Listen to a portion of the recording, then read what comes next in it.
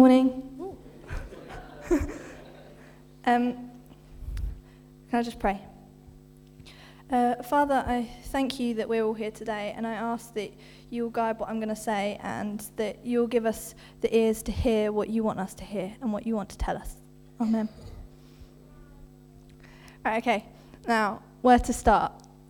When I realised I was given Psalm 27, and it was an all age, and I was like, whoa, where do I start? And I didn't really know what to do, but actually, this week when I've been praying about it and reading it and trying to learn from it, I've actually learned quite a bit from doing this, so it's been really good. And I hope that you can learn something from it as well. And I think sometimes I look at the Psalms and think, oh, they're good, they can help me worship God, but I don't always look at them as something that I can learn from. And actually, we can really learn from the Psalms. So I'm going to start by asking you a question. If you could ask for one thing and one thing only, what would it be? It could be anything. So it could be a skill, or it could be something to happen, or it could be anything. Anyone have any ideas of what they would ask for? You'd ask for time with your past husband, so time with people we love as well. Love to be able to play the piano, that's a good one. You do have one. What would you ask for? To do prayer every morning. Oh, that's good. That's a very good thing to ask for, Samuel. Do you have something to ask for, Lucas?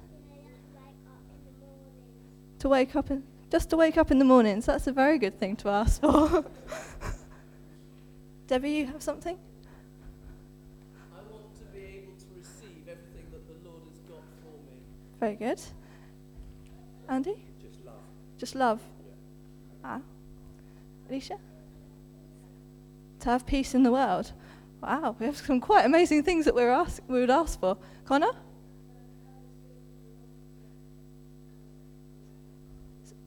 So be good at sort of art and drawing and things. Yeah. Oh, Aidan, you've got one. Last one. You want it to rain Pokemons? Ah, that's quite interesting.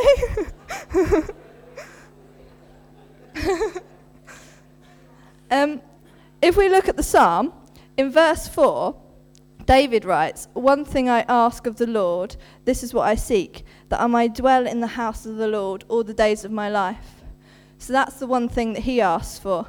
And we could think, oh, that's a bit strange. Why have you asked for that? Or you might think, oh, yeah, that's good. But what does it really mean that he's asked for that? Does it mean that he wants to spend all his time at church? Because, see, this is the house of God? I don't think so, but it could be. Does it mean that when he dies, he's going to go and live with God there? Probably that is the case, but that might not be what he's meaning here. If we read the next part of verse 4, I think it kind of tells us, it says, to gaze upon the beauty of the Lord and seek him in his temple. So I think it's God he's seeking. It's not just where God lives and God's house. It's God who he's seeking. He wants to be with God, and he wants to be with God for the rest of his days, not just where God could be. So could you put up your hand if you have someone you consider to be your best friend? If you have a best friend. Yeah? Or any type of friend. Anyway. So most people have some sort of friend. And do you like to do things with your friend? What sort of things do you like to do? Tamsin, what do you like to do with your friends?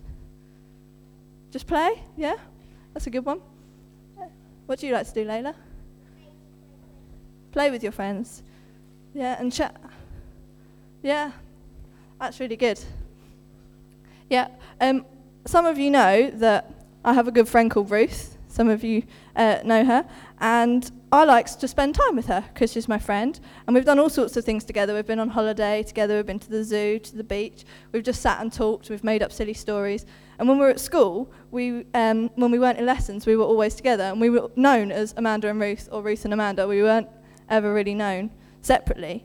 And now if I even bump into someone, they nearly always ask me, how's Ruth? Because they expect me to have seen her because she's my friend. And I think God is our friend, whether we know it or not, and he's much more than a friend because he loves us so much.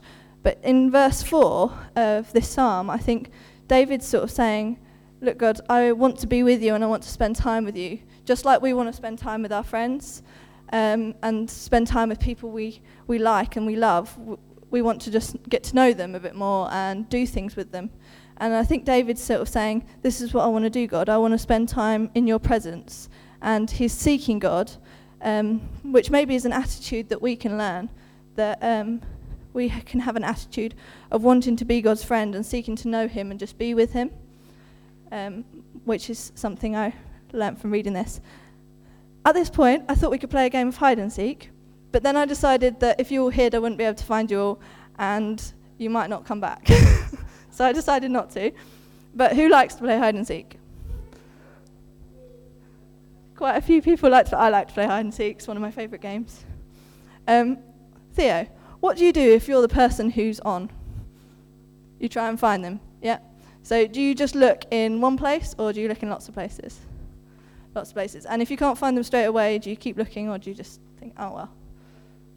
You keep looking. Yeah, good. Right answer. So I think that when you're playing hide and seek, you're seeking to find the person who's hiding. But the difference with seeking God is that God isn't hiding from us. So if we can't see him, it's probably because we're still standing with our hands over our eyes counting, or we've just lost interest and not bothered. But we can seek him. And in Jeremiah 29, verse 13, it says, you will seek me and find me when you seek me with all your heart.